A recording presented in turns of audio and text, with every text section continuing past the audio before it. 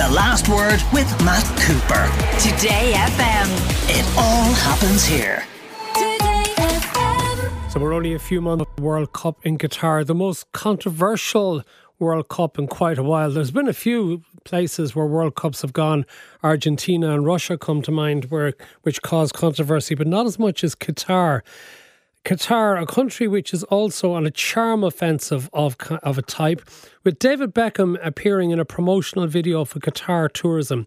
Before we talk to Kieran Cunningham, chief sports writer of the Irish Daily Star, let's hear an extract from this promotional video in which Beckham spoke to the footballer Noura Nassar about women's football in Qatar. What do you think about female football? You know, female football is something that I've always supported, and even more so now, you know, especially for me, having a daughter.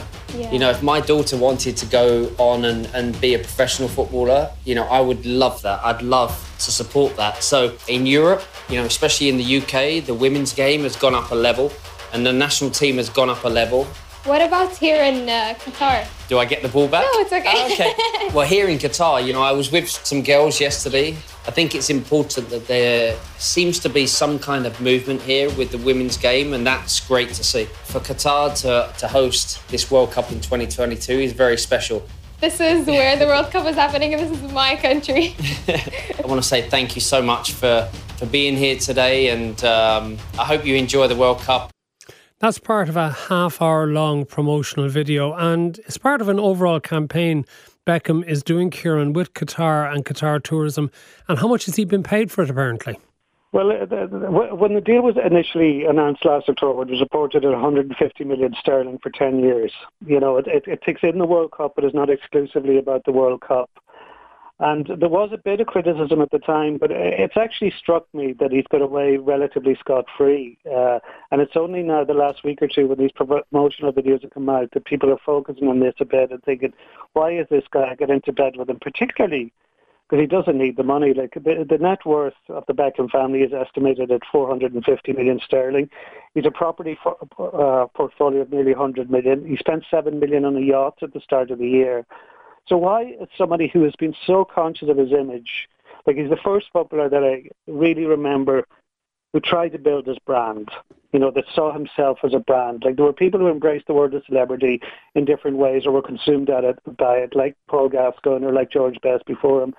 But David Beckham made a deliberate attempt to make himself turn himself into a brand and sell that brand to as many people as possible. But he was also often very conscious of who he tied in with. And like he did align himself to a lot of liberal causes. So to align himself now with Qatar is incredible. Remind us as to why it is Qatar has been such a controversial choice as the venue for this year's World Cup. Well, there's a long list of abuses, human rights abuses. You know, Amnesty International has been critical of Qatar for a long time, of laws around gay people, of the way women are treated. And also a big major issue now is what has happened with migrant workers. First, how they were recruited, how they were trained, how they were paid, and then how many died. Like it's been estimated up to 6,500 have died during construction projects related to the Qatar World Cup. And there's actually an interesting story related to that, because there was a guy on the organising committee, was a whistleblower on that, and he's been imprisoned in Qatar for blowing the whistle on what was happening with the migrant workers. So there's to me, this is far more toxic than the LIV tour in golf, because that is essentially mavericks. It's people going away from the mainstream. But FIFA have gone to bed. Like football mainstream has got in bed with Qatar. And so this is worse in many ways, and it's probably the most toxic. It'll end up being the most toxic sporting event since the 1936 Olympics. I think it'll be remembered like that. 6,500 people believed to have died in the construction of these stadiums. Yeah, no, that's the figure that is widely accepted now. Like Qatar dispute that, but it's generally widely accepted that is the case. And a lot of these were, they weren't treated particularly well, a lot of these workers, like in terms of wages and conditions. Like a lot of people seem to be under the impression like Irish people went to building projects in the past in Germany or the US or UK or something that were very well paid, but these weren't very well paid, a lot of these construction workers, and the conditions left a lot to be desired, and it's taken a huge toll. Because they're doing the work in absolutely outrageous high temperatures, and they're also then left in living conditions afterwards, which a lot of them are believed to be substandard. Yeah, like it all adds up. Like there's such a long list of reasons why a World Cup shouldn't be anywhere near Qatar. Like first of all, it doesn't have any football tradition. Then it's the middle of a desert. The tournament doesn't take place in the middle of winter because of the conditions. They're talking. They basically have an air-conditioned stadium at a time when lip service has been paid to the issue of climate change. Like it's a climate disaster. Like the things they're proposing are just disasters for the environment. So but the history of the bidding process for this World Cup is a murky one, and there's a lot of people's fingerprints all over it. So the Beckham one is hard to get your head around, though, because he was ambassador for an England World Cup bid that lost to Qatar. He was an ambassador for the London 2012 Olympics, and so you can see why he got involved with those. But I cannot understand why he's so conscious of his image. Was he so ignorant of what's going on in Qatar? But the other thing, that part of the world is a holiday destination of choice for a lot of people within professional football as well. You can factor that into it. A lot of people within professional football own property in Dubai. So maybe they just don't see the big picture. But it was interesting when he went to the Qatar Formula One Grand Prix last November.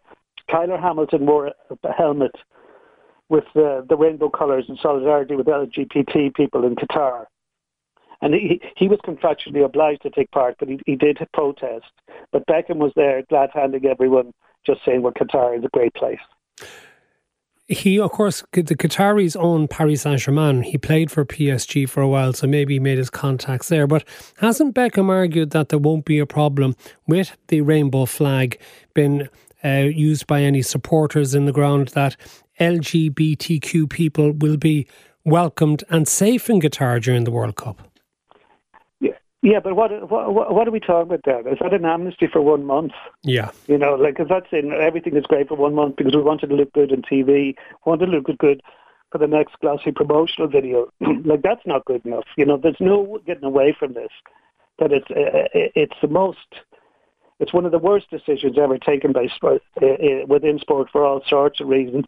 And I was just wondering about earlier today, you factor in the amount of players from each country and the amount of backroom staff. You're talking about a lot of people. I was wondering, will there be even one conscientious objector that says I'm not going, or who will protest there? And that would be something to keep an eye on. Of course, it's also in relation to how women are treated there. It's only in the last 2 years that women have been allowed to get a driving licence without first getting permission from a male guardian. They're also saying 2/3 of graduates are now female, but you do wonder about their position in Qatari life. But isn't the reality, unfortunately, Kieran, that this will work for Qatar once the World Cup starts? That we'll all focus on the football and the thrills of the football, and there'll be remarkably few people will boycott watching it or covering it because of the location that the tournament's been played in. Yeah, because sports washing works, Matt. There's no getting away from it. That's why it's so popular. Excuse me, you look at the coverage in Newcastle United, you look at the coverage of the Anthony Joshua fight in Saudi Arabia. Most of the reports ignore the reality, of who funds this and what the reason why they're funding these events.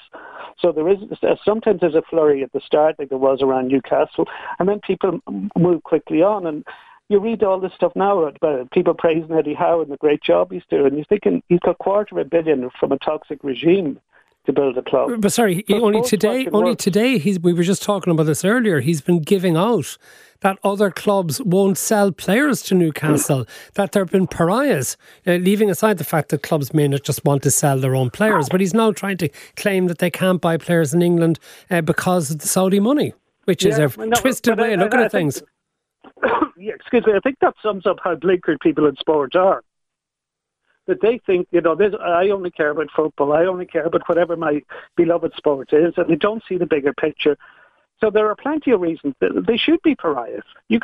When you see where their money is coming from, they should be pariahs. There's no getting away from that. But Newcastle United supporters won't see that. And if the Saudis had bought then Liverpool or Manchester United or Arsenal, their fans would probably be the exact same, because sports washing works and sports fans are the most blinkered people in the world. And then David Beckham doesn't get much criticism. Gary Neville got criticised as well, didn't he, for doing a promotional video with Beckham in Qatar, which was surprising because I thought Gary Neville was one of those who'd been critical of the decision to go there. Well, I think there's a thesis in Gary Neville, Matt. There's a lot of contradictory stances with it when you look at his own ownership of Salford City and what they've done to the division that they play in terms of making it less competitive. And then to criticise the Glazers, they're kind of mini Glazers in ways, what the owners of Salford City did. But he's also got in trouble over the Gary Neville trial, over a tweet, the Ryan Giggs trial, over a tweet that he sent out. So there's a lot of stuff. Gary Neville might want to roll it back a bit. There's a lot going on with him, and sometimes he doesn't do himself any favours. Oh, we might get back to that another day. Of course, Ryan Giggs was one of his partners in the takeover of Salford City, so maybe that has something to do with the comments he made, which I think he's facing serious potential problems with the British Crown Service in relation to that, but that's a topic maybe for discussion on another day. Kieran Cunningham, Chief Sports Writer with the Irish Daily Star, thank you so much for being with us here on The Last Word of Today FM. The Last Word with Matt Cooper. Weekdays from 4:30. Today